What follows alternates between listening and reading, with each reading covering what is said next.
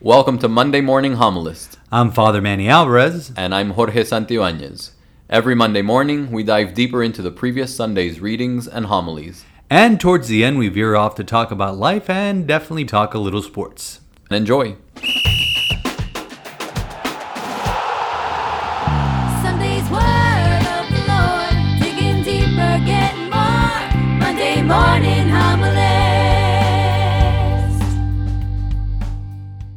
Good morning. Happy Tuesday. Doesn't sound right. No, It's Monday morning homilist. Tuesday. It's the title of the show. Tuesday morning homilist. Here we go. Yeah, because I couldn't drag George in here on a Monday morning to Nope. do this. Nope. He was with his family, and I was asleep at this time yesterday, so Qué rico. it was fun. It was fun, but here we are on a Tuesday morning. How many days a year do you get to sleep in like that? More than you. For me, it's more than you because you have two children. So, but no, it's a beautiful Tuesday morning. Everybody had a great long weekend, I hope, and hopefully when you hear this podcast, hey, surprise, it's here. We didn't come yesterday, but here's your podcast Here in we your are. inbox. There was a speaking of surprises in the inbox. We got a nice surprise Oh. yesterday. Yeah, you tell that story because you tell that story. So I know it was a holiday, but I was just keeping an eye on the inbox because Yep. we have religious ed registrations. Well, that too, but mainly because we have religious ed registrations coming in. So I was just keeping an eye on how many of those happen to come in. And in that same folder, I filter any contact us forms that we receive through the religious ed website. And there was one that came in that she said, my husband and I are interested in getting baptized. We want to baptize our two young children as well. So inquiring about whether they need classes or what that process would be. And she finishes it off by saying, I went to Mass on Sunday, and I was impressed by the message of Take me, "Take as, me I am. as I am." Mm-hmm. So I was like, "Oh, wow!" Yeah, that one you sent me. That, I took a screen cap right away, and I forwarded that over to you, so you would enjoy that. That made me smile. That was nice. it made me more, and so it got me emotional because here I am. I'm literally putting my dinner down on the table, nice and warm and hot, and I get this, and I got emotional. And I'll tell you why I got emotional. And my food got cold, by the way, because I got so emotional. I was texting you. I'm like, I go, wait, did I say that during the homily? And I'm like, no, I didn't say it. Pope John Paul I said it. Excuse me, Blessed Pope John Paul I said it, who was canonized on Sunday by Pope Francis, beatified by Pope Francis on Sunday. And here is, it's a long weekend, and, your pastor feels like, being honest with everyone. Not that I was mailing in the homily on Sunday, but I knew, you have to know your audience. People are that actually show up for Mass on a long weekend. They are laid back that weekend. They know they have the following day off, so I try not to burden them with much. That happens every long weekend. And the previous long weekend, we were out in New Orleans, so we didn't have that problem. And a bishop preached because I didn't preach that weekend. But, so I said, I'm going to base it off one verse from the first reading, and since yesterday we celebrated Mother Teresa's saint day, feast day, I said I'm going to base it on two quotes from Mother Teresa, and that's it. Wherever the Holy Spirit takes me, that's great. I wake up on Sunday morning, and as I do every Sunday morning, do my prayers, and then I go, okay, what did the Pope say this morning in his Angelus address? And I knew that Pope John Paul I was being beatified, Right. And so the Pope mentioned this quote from John Paul I, which said, Lord, take me as I am, with my defects, with my shortcomings, but help me become what you desire me to be. Now, like I told you last night in the text, it was a throwaway quote. Not that that's a throwaway quote, Okay. but for me, in context In of your- preparing in the your homily homily, prep. it was a throwaway quote. Now, because I had written pretty much the homily in the bulletin column, I had the bulletin in my hand during the homily because I had the two Mother Teresa quotes underlined. So literally 10, 15 minutes before Mass, I'm scribbling down at the top of the bulletin, that Lord, take me as I am quote from John Paul I. And if it made it into homily, it didn't make it into the homily, wherever the Spirit take it, but it made it into the homily. You're always fed by your people during a homily. You notice when they're paying attention. I had and maybe this was them, I don't know. I had two families sitting in the first two rows to my right, your left when you're sitting in the pews, in front of the pulpit, that I was preaching literally 3 feet from them. And they were hanging on my every word and nodding to everything I was saying. And that kind of like gets you, okay, they're listening. Okay, let me keep going. So since they're liking this, since I mentioned the two Mother Teresa quotes, which I'll get to in a bit, I drop that quote from John Paul I and go off on it. And it is a deep quote because you look at it at face value. Lord, take me as I am with my defects, with my shortcomings, but help me become the person help me become what you desire me to be. I mean, we're all broken, we're all sinful, we're all thinking we're not worthy of God's love. He makes us worthy, and then here you have now a blessed and soon to be saint to the church telling us it's okay. And this is what resonated in this family. So here I am sitting down for dinner. You sent me this text, and my chicken got cold. Sorry. Okay, no, that wasn't your fault. There's a microwave that can help me out with it, and I didn't use it. I just got I got choked up because it's just like, wow, Lord, I wasn't, I was expecting chill Sunday. People like come into mass, not clock in, clock out. Mass was 40, not 50, it should have been 45 minutes, but we had the second collection. It was more like 50 minutes, but it was shorter than it usually is at 10:30. Right. And, I just wanted people to, relax this weekend and rest, and that my homily wasn't too long. And yet, just that one, take me as I am. Those 4 words. 5 words actually. Resonated in the lives of this family. They're not baptized. They have twin 6-year-old girls. Deacon already told me, because I sent it to him. Yeah. He reached out to them. We're trying to work around their schedule, and hopefully we have 20 catechumens and candidates. Not counting the children. Which is a lot. Huge class this year. I think we have 11, not counting the school, which has another handful. Yeah. I think we have 11 child catechumens. So we're going to finish the vigil at 3 a.m. this year, which is fine with me. Just it's a great year to do all 7 readings. No. We'll see when we get there. But I'm sure Father Andrew would appreciate that. But how did it impact you? You mentioned it, but it was like on a lazy Monday night.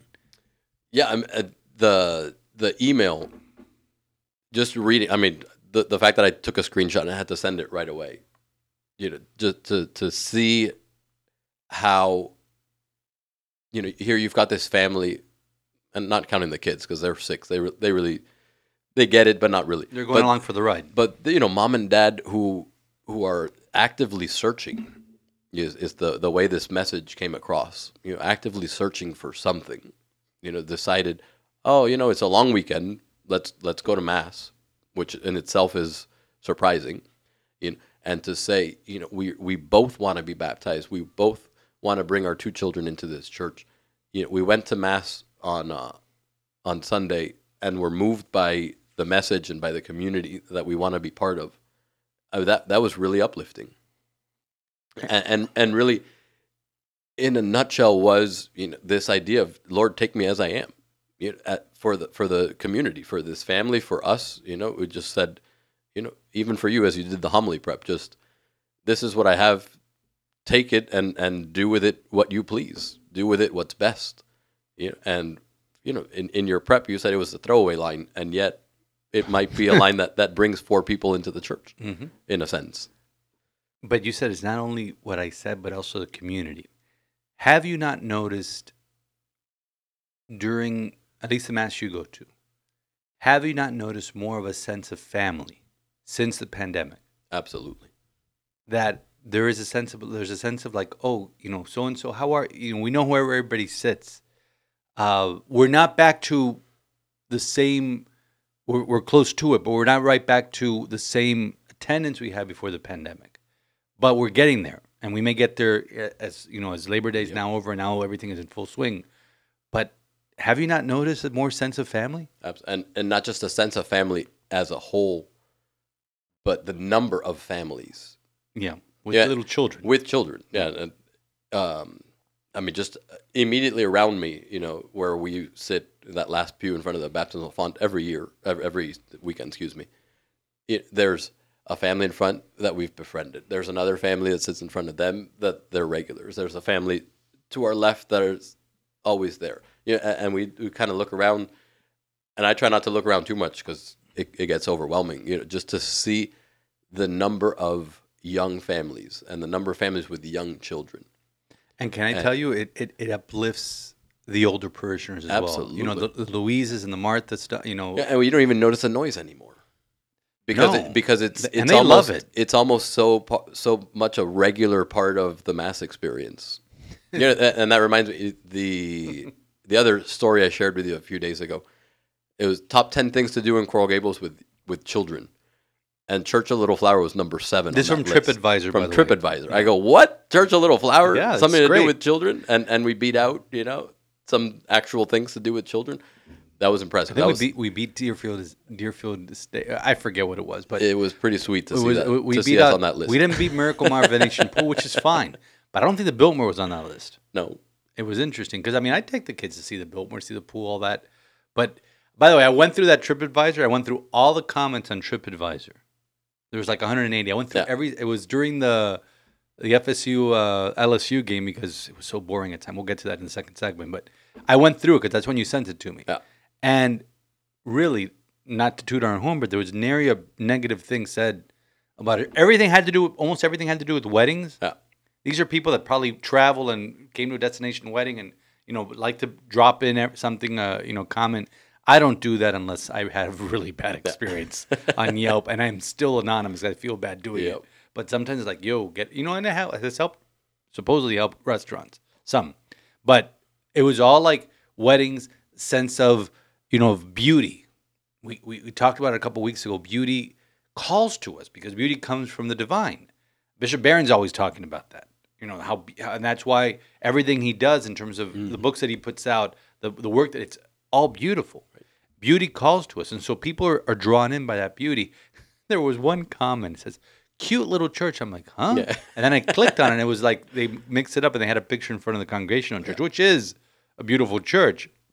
It's not ours, So, but that's fine. I tried to see if I could comment back. You could like the comment, but you couldn't comment on the comment. So it was edifying to see that people are, I don't want to say buying into the message or buying into what we're selling, because this goes into Shia LaBeouf's interview with Bishop Barron saying, I prefer the Latin Mass because they're not trying to sell me a car.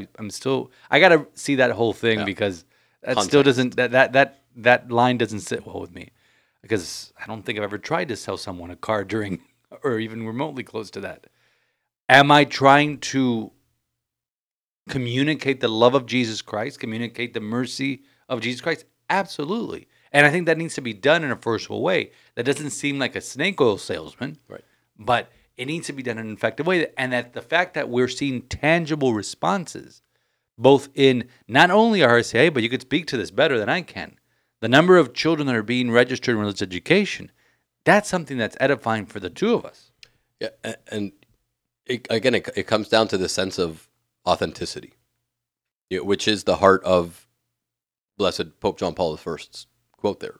Is take me as I am, with my defects, with everything that's wrong with me, but take it and make it yours, and make and perfect it, and bless it, and do with me this imperfect thing, and do something great with it because you're God and I'm not.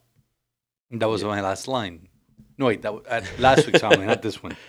But to your point, we obviously took a hit during, and I hate to just look at numbers because numbers really mean nothing in the grand scheme of things.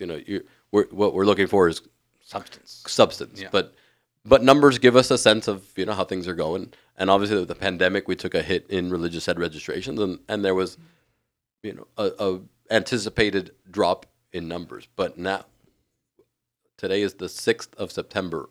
I don't think we've been as high in our number of student enrollments at this point of the year since 2016, 2017, wow. Which is one of my highest enrollment years. And it's not just the number of students, but the number of families who enroll the kids after communion for ongoing preparation. The number of child catechumens. I said we have 11 young children who are not baptized, who are seeking to celebrate all of their sacraments. And we haven't seen a number like that ever, at least in the 10 years that I've been here.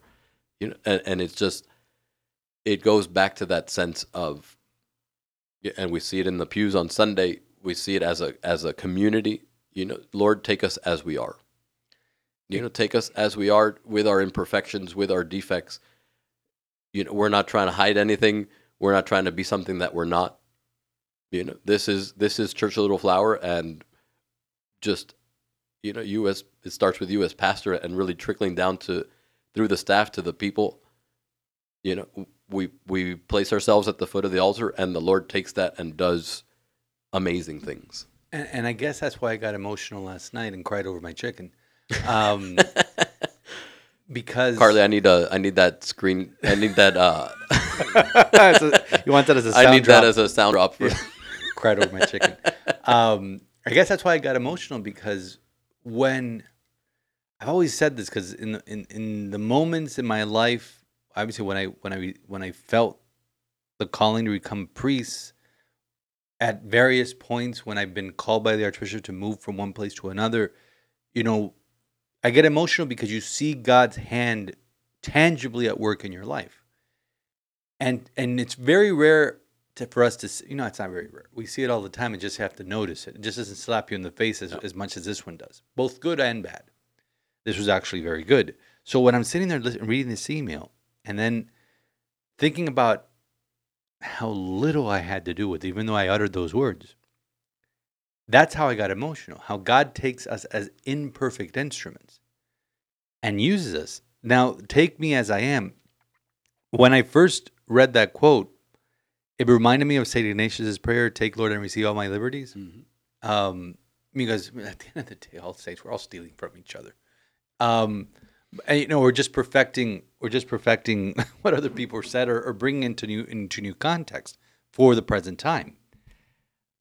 But really, the readings had to do, and I really wanted to focus on, was the beginning from the Book of Wisdom, where the author says, "Who can know God's counsel, or who can conceive what the Lord intends?" I'm like, listen, I couldn't conceive that homily is going to have that impact, because okay, there were 300 people in the church, maybe 350, probably 350, and out of all of that, you know, this family.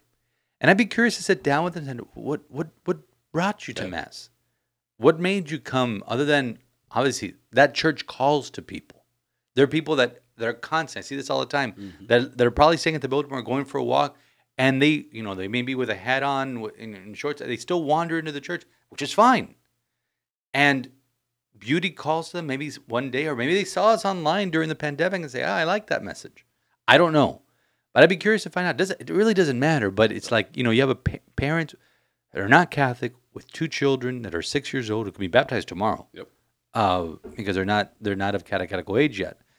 But it just, that's what got me emotional. Because going back to who can conceive what the Lord intends, that's where I, you know, was basically my thesis for the homily.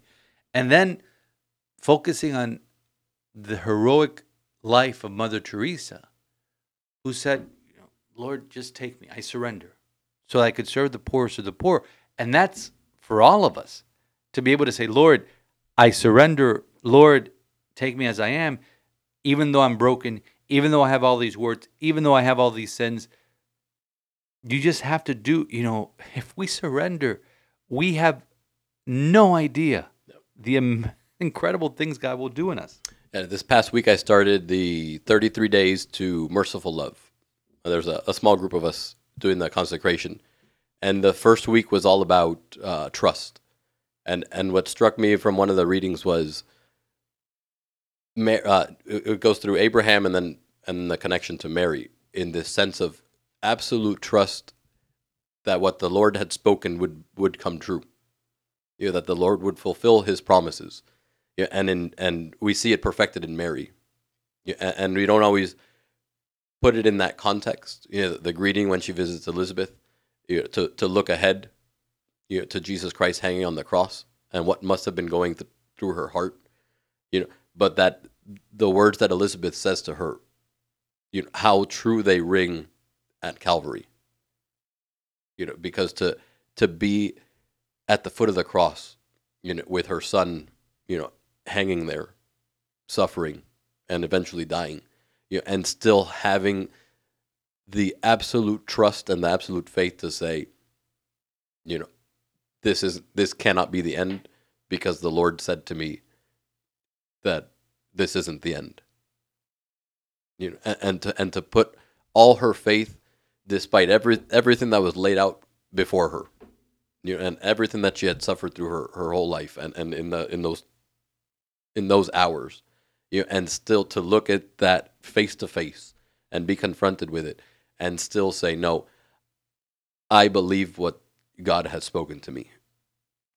And to have this Sunday's readings, that question from wisdom, and then this email that we received on Monday, and then to read that reflection last night, and kind of put all these pieces together on, what lived faith actually is, which is hard, which is difficult, like how many times we make plans and something goes wrong, and we get deflated all the time. How little times do we hold fast and say no, despite everything that's happening, despite everything that's laid out before me to point to the contrary, to say, I believe that what the Lord has spoken to me will come true. And that sense of faith, who can know the plans of the Lord? Nobody. The Lord knows. And we just have to trust that and to surrender in that trust. Oh my goodness, what an act of faith that requires, and how beautiful the result when we're actually able to do that. And I mentioned that part about making plans when it came to Mother Teresa. And I also I had a conversation recently with your sister Gina about, making plans.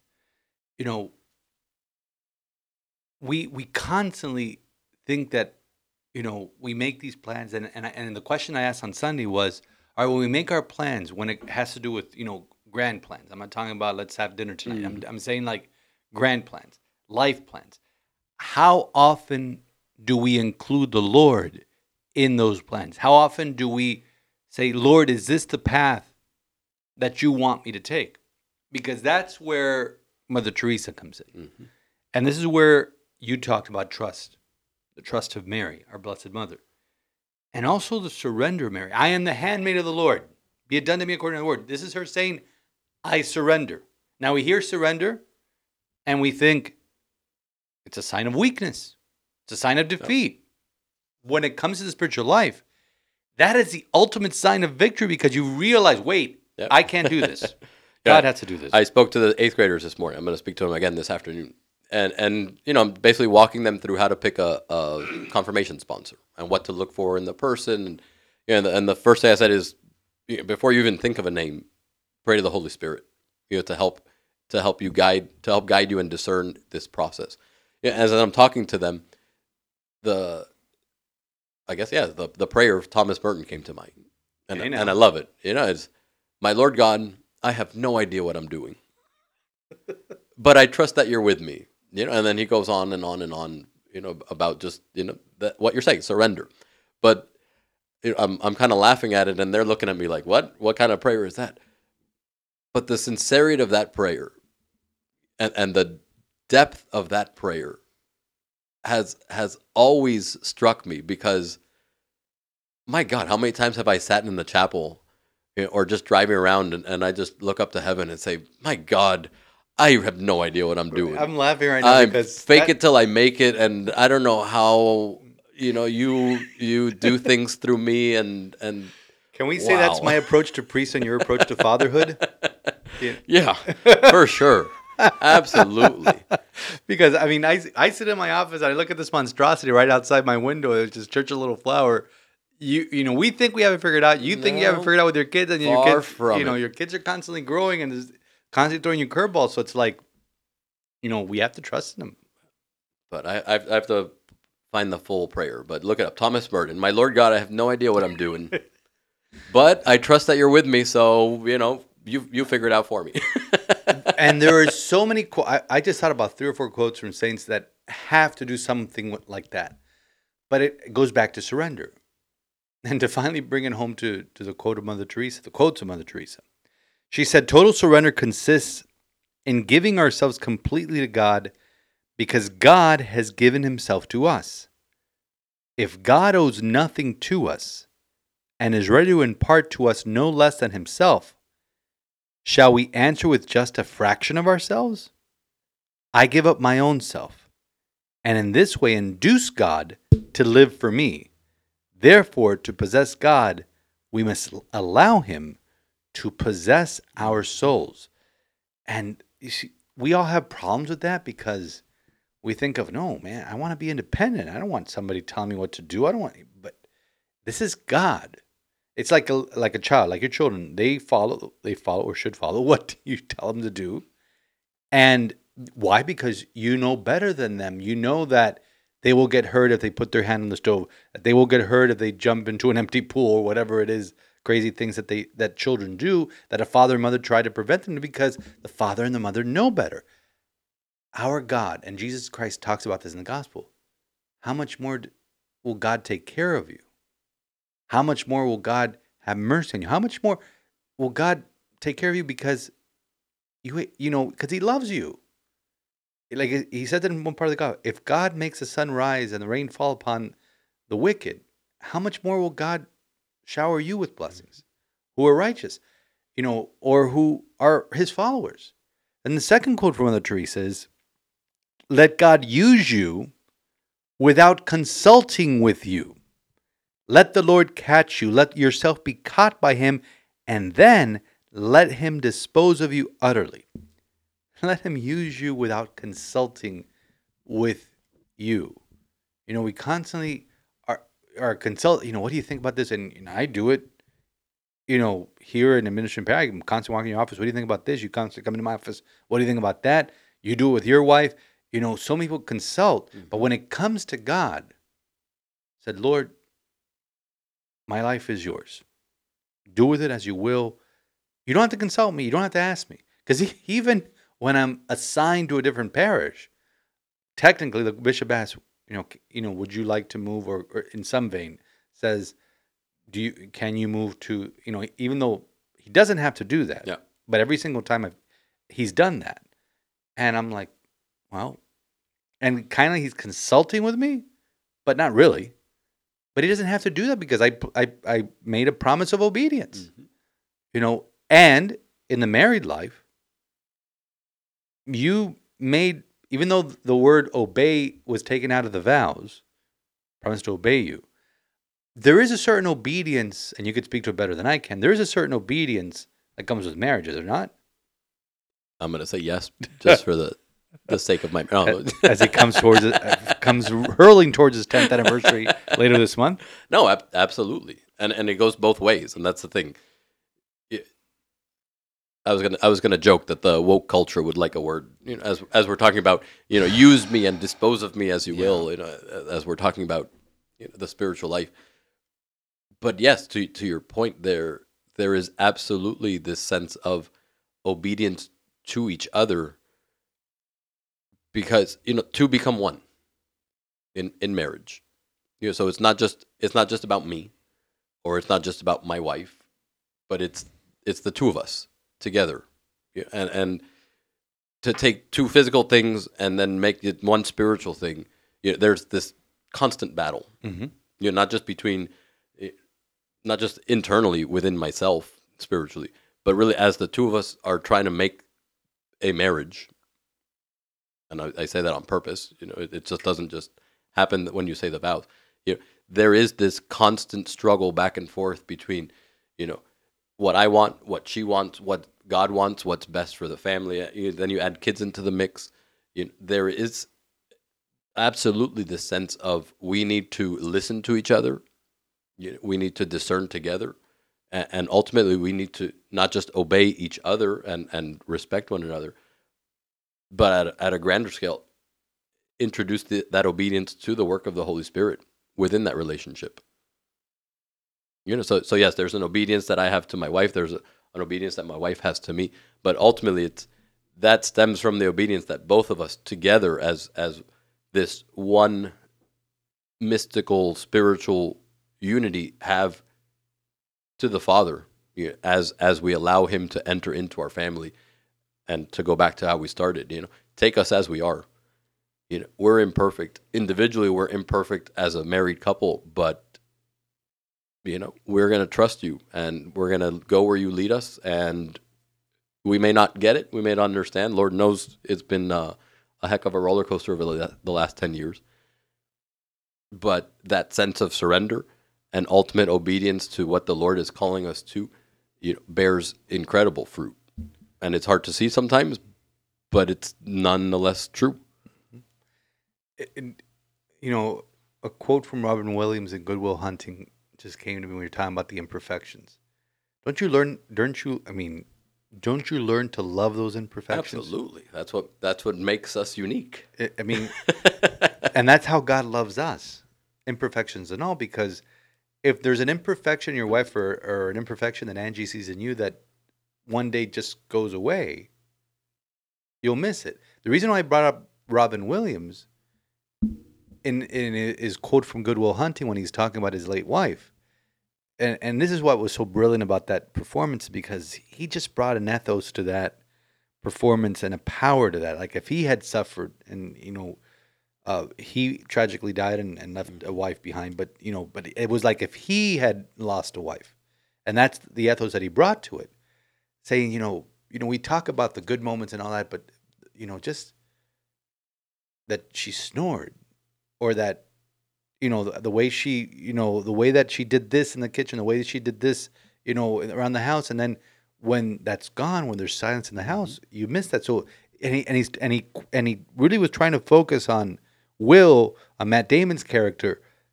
That's the good stuff. Yeah. That's the stuff that makes a marriage. How many times in a family we poke fun at each other over these little quirks. Yeah. And the response is, you'll miss me when I'm gone. Yeah.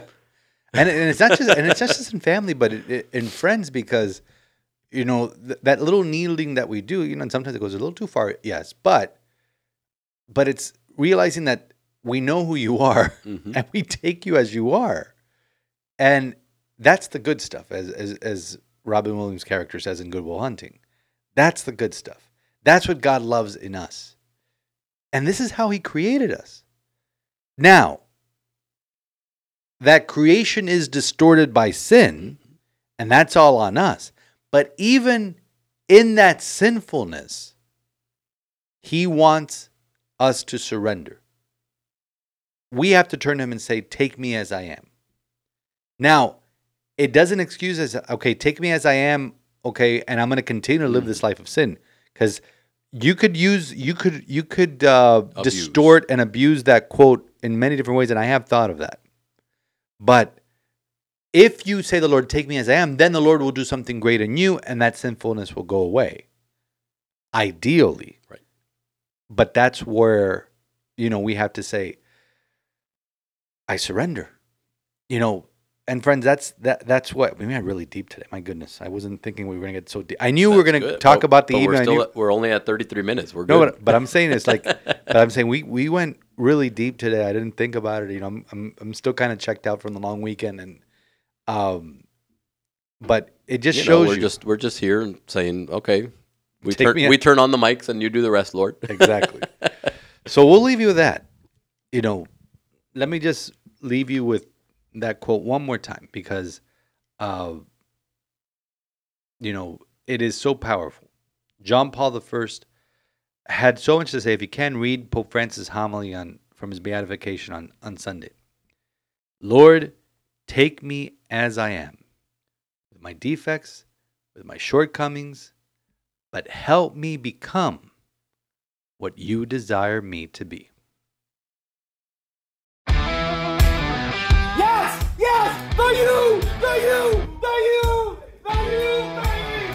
For you, baby! Yeah! Whoa! Whoa! We need a running back. Wow. That's your fiance's boy. Exactly. It's a no-brainer. He's a Hall of Famer. That guy just... No, but... Just... No. Get out of here. What was that last night? College football is back Boy, did it come back. with a fury. Oh, started on Thursday with the backyard brawl.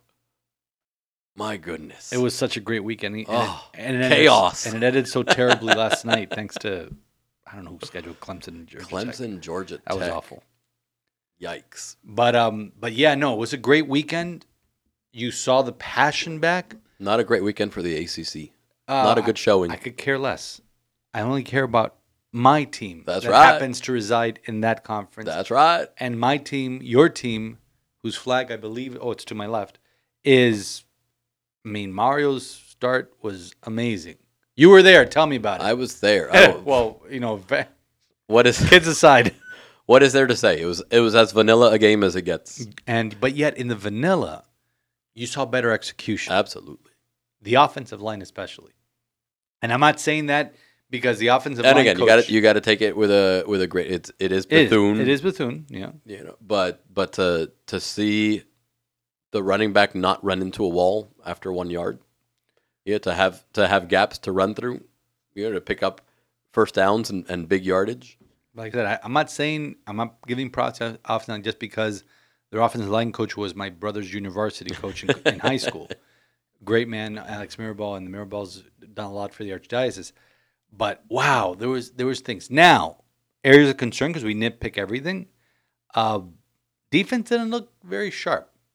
At least in the first half, gave up a lot of yardage. I think it was 300 yards of offense, even though they gave up only 13 points. So the rest was bend but don't break, and also Bethune started putting in their second stringers in the second half. But TVD looked good. Jake Garcia. Jake Garcia looked good. Hopefully, we don't need him this year, but Restrepo looked very good. Mallory, I don't think they were going to him as often as they would like.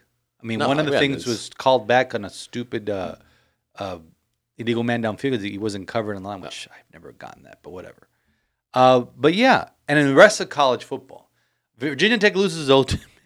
I'm sorry, I can't say it without laughing. Yeah, for the second time. Yeah, NC State almost lost. No, they did lose. They did lose. Sorry, they did lose. They won, but they lost that game. The polls come out in about 2 hours from when we're recording this, and I really do believe Miami will make a jump. Oh yeah, and I believe that NC State, who is in front of us, will go behind us. Absolutely. I think Pitt will make a jump. I don't think they'll pass us because they were a spot or two spots behind us. NC State, and then NC State won on the scoreboard, what was it? A missed field goal and a missed extra point. Not even blocked, just straight up missed. Can we talk about the Tar Heels? Gave up 6 touchdowns in the fourth quarter. They hang on and won because App State went for 2 points twice and missed. And the twice. First, he was wide open. And the thing is, all I had to do was kick kick extra points on both times. It would have been tied. He had them wide open. Yep. That was a crazy game. A crazier game that happened. You were in the same, so you didn't see this. And not many people paid attention to it. But Houston, who was ranked 24th, at University of Texas San Antonio. The reason I'm bringing it up because Larry Coker founded that team, kind of like Schellenberger founded FAU. They played in the Alamo Dome, and they went to 3 overtimes. Oh, wow. I'd like to go on the record as saying whoever decided that after the second overtime, we're not going to start from the 25, we're going to start and just do alternating 2-point conversion attempts. Oh, that's awful. It is not football. No. It's like saying, let's do it, fine, home run derby. If the All-Star game is tied going into extra, fine. It's an exhibition. The All-Star game. But it's not. So UTSA gets the ball back down because Houston scored a field goal to take the lead with about 40 seconds left. Somehow got into field goal to tie the game, send it to overtime. They score a touchdown to start the overtime. Then Houston goes back, ties it also. Then they have to go for 2 in the second overtime. I forget what happened, but they're still tied at the end of the second overtime. Then the alternating, 2-point conversion. Terrible. I understand that you don't want this game to go on to 7, 8, 9 overtimes. But I think that's only happened 2 or 3 times. Mm-hmm. Yes, the kids are tired. Yes, but it's not football. And that, I believe, was the craziest game. Well, no, I can't say craziest game. Because then FSU and LSU said, hold my beer. Goodness. That last 2:15 of that game, I was shocked when at 11 o'clock at night, because I had texted George earlier in the evening, I'm bored by this game. I told you in the first segment, I was looking at TripAdvisor, all those comments during that game because I was bored. And then it got exciting. 2:15 left in the game. LSU has this. No, excuse me. FSU has this wrapped up. LSU fumbles their second. FSU. Oh no, LSU. The kickoff. Yeah, LSU the fumbles their second. They were going to take the ball to go back and tie the game. They fumble it. FSU gets down to the 1 and they fumble it back. And LSU has to go 99 yards. Well, this is my. They went crazy, and yeah, it's a marquee game. It's a big name. But my question is, were those two good teams? Or were those two evenly matched bad teams who played an exciting game? I think that, I forget the name of the player, number 5, on the defensive line of FSU, had a monster game. Yeah. He lived in the LSU backfield. Because to give up 99 yards in a minute 20 with the game on the line. FSU has better athletes. That I saw. Which, would be normal. A decade or two ago, saying, from Florida, you're going to have better athletes on the field. LSU and Alabama lapped us on that some time ago. Yep. But what did Coach O leave Brian Kelly in the cupboard? Not much. Nope. They did not impress me. FSU impressed me in the result, and they really went all out to block that extra point. Yeah. It's not like, okay, we're defeated, let's go to overtime and figure this out. No, we said it. I thought they were going to go for 2 in the win right there. Well, I told you, and you were like shocked by this, because I'm sitting there watching with Father Andrew. I said they should go for 2 and end this right now. With the momentum they had. He said watch them block. He said watch them block this kick. Yeah, because that's why you have the momentum. You don't know what's going to happen. Look at what I just said with UTSA. Yep. You don't know, but the thing is, they had to score a field goal, not a touchdown, to force overtime. So that's different. And travel in 40 seconds, travel the length of the field or get into field goal range. So they're at the, an extra point. You're thinking, okay, but it's college. Mm-hmm.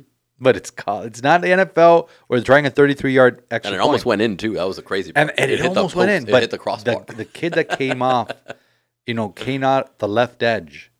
My goodness, he was shot out of a cannon. Yep. And Mike Norville, I think a lot of writers I saw on Twitter saying if he would have lost that game on a 99-yard drive, he may not have made it back to the team bus, because they won. FSU feels good this morning. Congratulations. And we haven't talked about the other school in the state of Florida who also dodged a bullet. Mm-hmm. The Gators. Oh, why do you have to mention it? Because it was a good game. I mean, it was a good game. Just call them the other team. Because Notre Dame gave Ohio State a game for 2.5 quarters until they said, okay, we're Ohio State and you're not. But Ohio State didn't scare me. You know who does scare me? Alabama and Georgia. Georgia wouldn't be surprised again. I don't know if they'll overtake Alabama, but wouldn't be surprised when the polls come out, they get more first place votes because they beat a better team, supposedly on paper. Now going back to the Florida game, they looked like they were going to lose, and Utah was driving in for the tying field goal. And what you tell your quarterback is, don't force it. You have the tie in your pocket. Yep. And what a spectacular interception by that Florida kid. Oh, my goodness. And so they were happy in Gainesville in the Swamp. Good for them. But it's good for college football when the Florida Big Three are winning. As much as I'd love them to lose all of their games. We want to see the misery. But FSU, during moments of that LSU game, they showed flashes of being FSU again. Are they back? Everybody's asking the question, are they back? Because they asked that of USC. Yep. Because they beat Rice by a million points. That last drive, man. I know they were 99 yards. I know they were playing prevent and keeping everything in front of them. So there's a lot of gaps and windows there. But there's a review that I think ended like 2 minutes ago. Yeah. That review that took forever. Thank God we didn't have to wake up the next morning. But it was just great to see college football back. The pageantry, the drama, the excitement, the fans in the stands. It's just awesome. And but now we get to both college football and professional football in the same weekend. And this weekend, our Dolphins kick off against. Now my wife hates me for the next because all day Saturday it's back-to-back college football games, and then all day Sunday it's back-to-back NFL games. The clicker could not keep up, And mind you, during the FSU LSU game, there was an amazing match in the U.S. Open, and props to I think it was Medvedev that lost, and it's been a spectacular US Open with Serena, the storyline there, Nadal. I can't. We're talking tennis on this podcast now. There we go. Wow. So yeah, We've done NASCAR. we've done that. We've done F. I think have we done F1? I think briefly we mentioned F1. Father Andrew could speak very intelligently about F1. So maybe one of these days. By the way, next week I'm going to my first Inter Miami game. Nice. Next Tuesday. Nice. So I'll let you. It's Tuesday, so I want to let you know on the next probably the podcast after that. So NFL preview. Ashley couldn't join us in the studio right now, so earlier this morning, I recorded this NFL preview with our girl Ashley. All right, here is our preview of the National Football League. Woohoo! It is the week. Go, Ashley. We're Dun, ready? dun, dun, dun. This is my favorite week next to Christmas. Wow. Okay. Yes, this is such an amazing week. Obviously, we open up our season on Thursday, and needless to say, you're a Rams fan on Thursday, right? Yes, we want the Bills to lose. Yeah, because if the Bills lose, that's a wonderful start to our division. But big game Sunday, 1 o'clock. 1 o'clock. We're 3-point favorites. I want to beat them by 30. Is that unrealistic? So I have us winning 35-10, and this is Whoa. why. Here we go. This is Mac Jones' second year, right? And a lot of people are saying he's the second best quarterback in the AFC East. He may be. I mean, at the end of the day, he may end up being better than Tua, but that's all they have, right? They don't even have an offensive coordinator right now. That's what I wanted Huge. to touch on They don't have an because offensive coordinator. I paid no attention to preseason. Yeah. But all the stories come out of New England was the not having an offensive coordinator. Matt Patricia, Yeah, who was their defensive coordinator before he went to Detroit and flamed out in Detroit. Yeah. Calling the plays, I'm sorry. You can't do it. No. But here's the thing. You got to remember who their head coach is. You have No, a veteran, one I of the best agree. coaches in the league. So he can take over that role to an extent, but he's not going to be able to do play calling like he has done in the past. You have to focus on the bigger picture. Exactly. So that's, I think we are our defense. Granted, it's not the best defense in the league. I think they are going to shut us down. And people keep saying, oh, Devontae Parker. Devontae Parker played half of the games with us. He was injured the whole time. Yeah, he's going to be a threat, deep in the field. But beyond that, I'm not worried about the Patriots. Who are you worried about in terms of the Dolphins' prospects? People are starting to make me worry about week 2 Ravens. I wasn't. I'm still high on that. You'll be there. I will. I'm leaving next week. I'm catching the Marlins Nationals because the Marlins play up We there. love Ashley's life, don't we? I know. Everyone wants to live vicariously through me. I wasn't worried about the Ravens until recently. I'm reading more and more and more. I even had a show with somebody this week who said Lamar Jackson could possibly be the MVP of the league, which is crazy.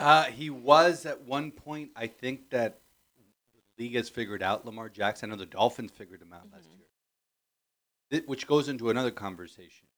The Dolphins could be 4-0 or 0-4 after week 4.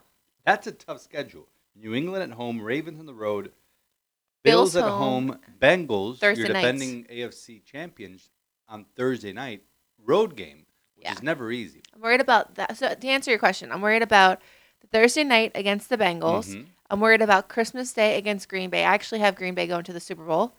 And I'm also worried about some of those California games. We are 2 weeks out in California in December, and I would hate for us to lose 2 flop games. No, Those are the ones I'm worried about. I think that the Dolphins did well the year after I left the team, and I was so upset about this because we had when the Chargers were still in San Diego and the Rams were playing in the Coliseum. They stayed in a resort between San Diego, I think it was on Ojola, between San Diego and Los Angeles, and they won both games. Oh, good. They did win, and that was Brian Flores' Adam Gase's first year. Oh, that year. And they made the playoffs that year.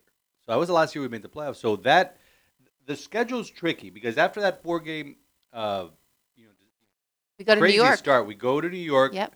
MetLife takeover. Mhm. Vikings come here. They're a decent team, not a great team. It's fan club weekend. That's when all of our international fans from Right. England, Mexico, Now, all come to that. Steelers who travel well. Day come before in. my birthday. So There you that's a go. Sunday night game. They're also, I don't know if you know this, That that's is a Sunday night game. yeah. So that's the day that we are having a huge ceremony. When I say we, the Dolphins, for the 1972 team. 50th anniversary this year. Yeah, so that's the day that those players who are still with us on Earth will be there. They're doing a full That's ceremony, awesome. so that's a And really on good Sunday one Night to Football. attend. Then the Lions, Dan Campbell. Yeah. and he'll be fired up to win Oh, that he's one. hungry. The Bears on the road. I'll be there, also- Soldier Field. Soldier Field. Yep. The Bears don't really Not worried scare about me. them.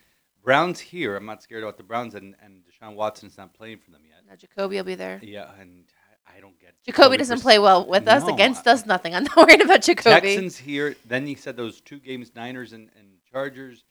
Bills on the road That's on going the to 18th be a problem. of December. That's a problem. Packers the last three games. That's a problem, 3 too. of the last 4 games. Bills on the road, Packers here, Patriots on the road, Jets here to finish. So the that's year. a problem ending the season like that The because beginning if and the end of the we year. are on a playoff cusp going into late December, that's going to be a problem. All right, so here's my I like key that. to all of this. I agree with you that the Ravens will be a problem because they'll have, they were on a roll when they came down here on a Thursday night and we snuffed that Straight out. on, yeah. So going into that stadium, it's going to be rough. Oh, thanks. But good luck with that. Ugh. I think the key is this. You need to beat Buffalo once this year. They haven't beat Buffalo For since, sure. I don't know when. I mean, I should have looked this up before we started recording, Yeah. but it's been a while. Yeah. I don't think Brian Flores ever beat Buffalo. I'm going to go on and I don't think so, without no. looking it up. We need to beat Buffalo here, and that's going to be the telltale sign of where we are as a team. You got to get after Josh Allen. Yeah. Put the Because pressure. the Rams don't have a problem. The Rams have Aaron Donald, Yeah. and they have a great line to go after Josh Allen. Put keep the him in pressure. the pocket. Yeah. Put on the pressure. And I think the Dolphins, if they take care of their business, if they beat the Bills, if they don't lose one, if they sweep the Patriots, if they sweep the Jets, as they should, New England on the road late December, Cold. it's gonna be rough late in the year, but it can be done. We did it at the beginning of last year, but it was the Yeah. first week of September. So that's who I have. I think the Dolphins do make the playoffs. Yeah. You made a great point last night when we were texting back and forth. Yeah, yeah. We won 10 games last year. Didn't make the playoffs. No, we won 9 games. We 9 Sorry, and 9 8. games, sorry. Yeah, We won 9 games. Could have probably won 10 or 11. The Jacksonville game. yeah. Ugh. I mean, the Atlanta game. There was a lot of fluke ones. Yeah, exactly. So we also won a lot of fluke ones. We did too. It was a weird season last So- year. I think we get to 10. But this Sunday though, so you have us winning this Sunday. Absolutely, yeah. Do we win in spite of Tua or because of Tua? That's the question that's been asked to me, and I've been going back and forth on it. I think that as a team, no, I think we win because of Tua. I what I think said, that too. Mike McDaniel is going to let Tua do Yeah. his thing. Like, we were talking about let Russ cook. Yeah. Everybody talks about that with Denver. Let Tua cook. You have Waddle, who didn't play all preseason. You have Cheetah. You have Tyreek Hill. You have a great Chase Edmonds. You have Mar- Chase Mar- Edmonds. You have Stubbs. great running backs now because we didn't have running backs last year. Yeah. I still don't know why Ahmed and Gaskin made the team. Miles Gaskin. Yeah. And you cut Sony Michel, who was a first-round pick, but they know this guy knows running backs. In Mike, we trust. And So, Gesicki too. You have a great tight end who you're going to use he's for not block going. more. He's going to be fine. I think that everything. Yeah. We didn't show anything during the preseason. Really quickly because we have to move on. Predictions. Bills obviously take the division. Yeah, Bills might go all the way actually, but I they're have going to the take the Bills in the Super division. Bowl. Now, Yeah. the other divisions. I have a bold prediction when it comes to the AFC North. I don't think the Bengals will be all that this year. I think the Super Bowl hangover is real. Yep. I think that they were a fluke win in Tennessee and a fluke win in Kansas City from getting to the Super Bowl. Now, mind you, they won those games, even though Burrow was sacked a million times in all 4 of his postseason games. But I see the Ravens coming out of the division. What do you think? Everyone keeps saying the Ravens, and I'm hearing more and more with them and Lamar Jackson MVP. I don't Can they pull an Aaron Judge and say, this is my contract year, I'm going to go all out? know. Honestly, who I have is I like Green Bay. No, I'm saying, let's go by the division. AFC North, you like who? I mean, yeah, if you put it for division, that's a really, really good division. There's a lot of possibilities that could possibly come out of that. I could see the Ravens pulling out of that division. AFC South. I like Tennessee. Still like Tennessee. King Henry's still there. Tannehill. But how much tank does Tannehill really have? No, but you pick Indy with Matt Ryan? No, actually, The Texans are. I are read something not- this morning. Jacksonville's I see, not going to be anything. No, Jacksonville's nobody, but I could see Indy because when I did could see something, Indy too. I have us playing Indy first round of the playoffs. Interesting. Yeah, so no, I do have Indy Okay. better than Well, point. Then the AFC West is just, talk about the Wild Wild West. You anything. have Russ in Denver. You have the Raiders who made the playoffs last year. You have Kansas City, obviously big, and Justin Herbert and the Chargers. Chargers, Justin Herbert. And people ask me, Really? Justin Herbert, like, how do you feel about it? It's like one of those things where, like, you just move on from it. I'm gonna surprise you here. I like the Raiders, Derek Carr and Devontae Adams. Someone else said, you're saying all the things that I hear from other You've people. done a lot that, of podcasts this weekend. Yeah, and it's like you're saying those things, and I'm just like, it never came to my head. But the more and more I hear it, a lot of you guys are on those fluke decisions. So No, it's not a you're fluke not the decision. only one who's been saying that. Quickly, NFC East, I like Dallas. I don't think Washington, Oh, Philly, I or say Giants. Philly. I think Really? Jalen's gonna have a great year this year, No, I think despite Dallas, what we did to them Yeah. last preseason game. I think Jalen. I don't Yeah, pay no attention to preseason. NFC South, you like the Bucks to come out of that? I can see the Bucks coming out of there. I mean, Brady. A lot of people are picking the Saints. I don't know how. No, Saints. I don't know They how. picked up. Who they picked? They picked up. Was it Jarvis? I They- think Jarvis. Jarvis went to They the did Saints. pick up Jarvis, but they Yeah. just traded their safety to Philadelphia. I can see the Bucks maybe do a late run, but I don't think NFC North Brady's not going to be what we're used to is seeing him. Green Bay, right? Oh, that's hands down. And then the NFC West, which used to be a great division, you have San Francisco. The way they've handled the Jimmy G is just awful. Yeah. Seattle's going to be a crap team, and then you have Arizona, and you have obviously the Super Bowl champions, the Rams. I think the Rams are going to do it again. I think so. Here are my Super Bowl predictions, and you have Green Bay, and Bills. see a lot of people have that. I do have the Bills in the Yeah. Super Bowl, but I think the Rams get back there. No. Aaron Rodgers. No. Aaron Rodgers has been on the cusp of the Super Bowl the last couple of years. But this year, he doesn't have his favorite toy, which is Devontae Adams. Yeah. And I think that's going to be. Now, he has made really, really average receivers into almost Hall of Yeah. Famers. Devontae Adams is a good receiver, is a very, very good receiver. I think that hurts. I think that every year someone sneaks into the Super Bowl you don't expect. Hopefully See, it's the Bills and the Dolphins. Rams, yeah, you never know. Look, we were the same as the Bengals Yeah. when the I year know. before we drafted two and they drafted Burrow, and they made it to a Super Bowl. So it was not. That's why I don't trust the Bengals completely because there's still a lot of holes Yeah. on that team. Yes, their defense is good. Their offensive line got better, but they still gave up a lot of sacks in the That's playoffs true. this year, and yet they were still They still. a game-winning drive away from winning the Super Bowl. I know, Go it's figure. crazy to Until think Aaron of it. Donald said, "Ring me," Yeah. So that's our NFL preview. We can't wait. I can't wait for Thursday. I have a match on Thursday. And then Monday. Monday's a big one too. Monday, Russ goes to Seattle. Yeah. So that's exciting. So I think Russ Thursday. wins that. You think? Oh, it'll be. I'm really excited. It's Are you been- doing a pick'em game? We should do a pick'em. Or he won't be able to do that.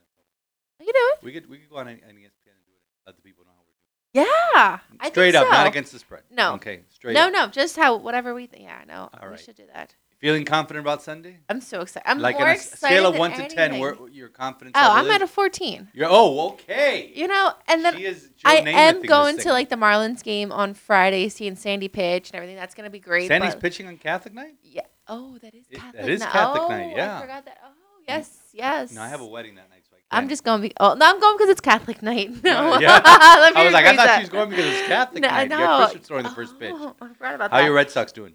Father, really? Really? Hey, you could go back and meet Really, with the Father? Yankees. The Yankees, Oh, my I think they're goodness. going to turn a corner. They had a great game. Yeah, on no, no, Labor no, Day no. We played the Rays past. We'll be fine. Oh, All that's right. stressful. Oh, and last thing before he did No, I mean we lost PJ Tucker, yeah, which was kind of like like KD going, staying, and then Donovan Mitchell was the last, blow Yeah. going to Cleveland. Their jerseys And- coming back though. Anyways, Jorge's gonna be upset because I went too long on this segment. You have to get out of here. But I know. But thank you very much, Ashley. My Look forward to pleasure. talking to you in the year. We'll do the pick'em, and let's see. And she's gonna destroy me in the. Have Father a great. knows it. All right, here we go. Did I go too long? Just a little bit too long. It We're was at- 13 minutes. Oh, we got to add the music, so we're a little over an hour right now. All right, that's fine. I went an hour last week, and I didn't know what I was doing. And I by the way, I apologize to everyone. The sound was awful last week because I was controlling the board. Jorge wasn't here, and the sound was awful on Ashley's This side. is what happens when I take a step away for a week. But we mentioned it briefly at the end of that last segment because Ashley and I hadn't talked sports at least on the podcast all summer. Also, we were off for the summer. I sent you a hilarious clip from this little girl who's not much older than your daughter, Epic. who was a big fan of the Yankees, and goes, and she hadn't done it during August. I'm sorry, I took August off, just like the Yankees. And I'm like, but they had a good game yesterday against Minnesota. Baseball still happening? Baseball is still happening. You wouldn't know it by our local team. We went to see them last Monday. Yeah, You weren't there? I was not there. I know you guys had a good time. We had a great time. It was we a played good the game. Dodgers. It was a good game. We went extra innings. Sister Rosalie's Dodgers won. Best team in the National League. So the Marlins took them extra innings they were twice. my World Series pick. They were. I forgot. I have to go back and check who my. No, I picked the Yankees to win the whole thing. Come on, who am I talking about? I do not. As I sit right here, right now, on September 6th, I do not think the Yankees will win the World Series. If you would have asked me on Friday or on Saturday night, I'd say I don't think the Yankees will make the playoffs because I think they're going to implode the rest of the month. Now, it still could happen. But can we talk, and we'll end on this. Okay, can we talk briefly about our local baseball team No. and its utter lack of direction? And I guess there you go. I mean, I'm looking around the stadium, and this is the best team in the National League that's in there. And they had a good crowd during the weekend. Now they played a wraparound series Friday to Monday, and Monday was like, Mm-hmm. There was no energy there. Wasn't it a sandy day? My Lord God, I have no idea what I'm doing. Go back to that. I quote. think that's on the front door of Marlins. What is it? Lone Depot Park. I want to make a prediction. Don Mattingly, I don't think has any. I don't have no inside information on this. There has not been. His contract expires the last day of the season. He's certainly not managing to come back. No comment. I think he will not return as manager of the Marlins. I think if this Yankee implosion continues, and I say implosion meaning back into the playoffs and maybe, losing the division round unceremoniously, may prompt finally the Yankee front office to get rid of Boone. And I believe they will hire Donnie Baseball to come back home to the Bronx. He's making a face at me like, Good luck up there. Yeah, I know. If he can't, listen, he managed the Dodgers. Could not get the Dodgers over the hump. Roberts, can you say he got him over the hump? He won the World Series in a 60-game season. It still counts. It's still a World Series. All right? We all played under the same rules. Yep. Even the Marlins made the postseason that year. Yeah. And we won a series against the Cubs. But that's my prediction. I think that the Yankees will. Father Andrew wants to blow things up in the Yankees, but that's not how the Yankees do not play by the same playbook as the Miami Marlins. I can't believe I said that 10 years after they changed their name. Or as the Pittsburgh Pirates or as the Colorado Rockets. They do not play it. They say, okay, no, we're going to buy these people and put them in and figure it out instead of just mining a farm system. So you don't want to say anything about your local baseball team. What is there to say? That. JJ Bleday has not done what we thought he would do. Jazz is out for the year. Garrett Cooper, the all-star curse for the Marlins is real. Thankfully not for Sandy. Sandy's immune to it. But since he came back from the all-star break, there was an article on Fish Stripes about it. Nothing from Garrett Cooper. Mm-hmm. And Jesus Aguilar was just put out to pasture. He caught on. I think he's going to catch on with Baltimore, who is in a wild card race. Here's the only baseball talk. Here we go. It took longer than we expected, but are the Mets finally Metsing? Ooh, yes, they are. Yesterday, I don't know what happened last night, but yesterday, Atlanta's one back. Atlanta is one back. They're going to make the postseason. That's not in question. But they had a huge lead in the East. And they played very well. Took 2 or 3 from the Dodgers last week in Citi Field in what was just incredible games. I was waiting for the Metsing to start in July, so they made it to September. And but are they Metsing finally? So creeping up because the Mets are 6-4 in their last 10, and the Braves are 7-3. So it's been, but the Braves have won 5 in a row. Mm-hmm. So yeah, I don't know when they play again. And Philly, who was my pick to go to the World Series, not to win it. Philly is in the wild card.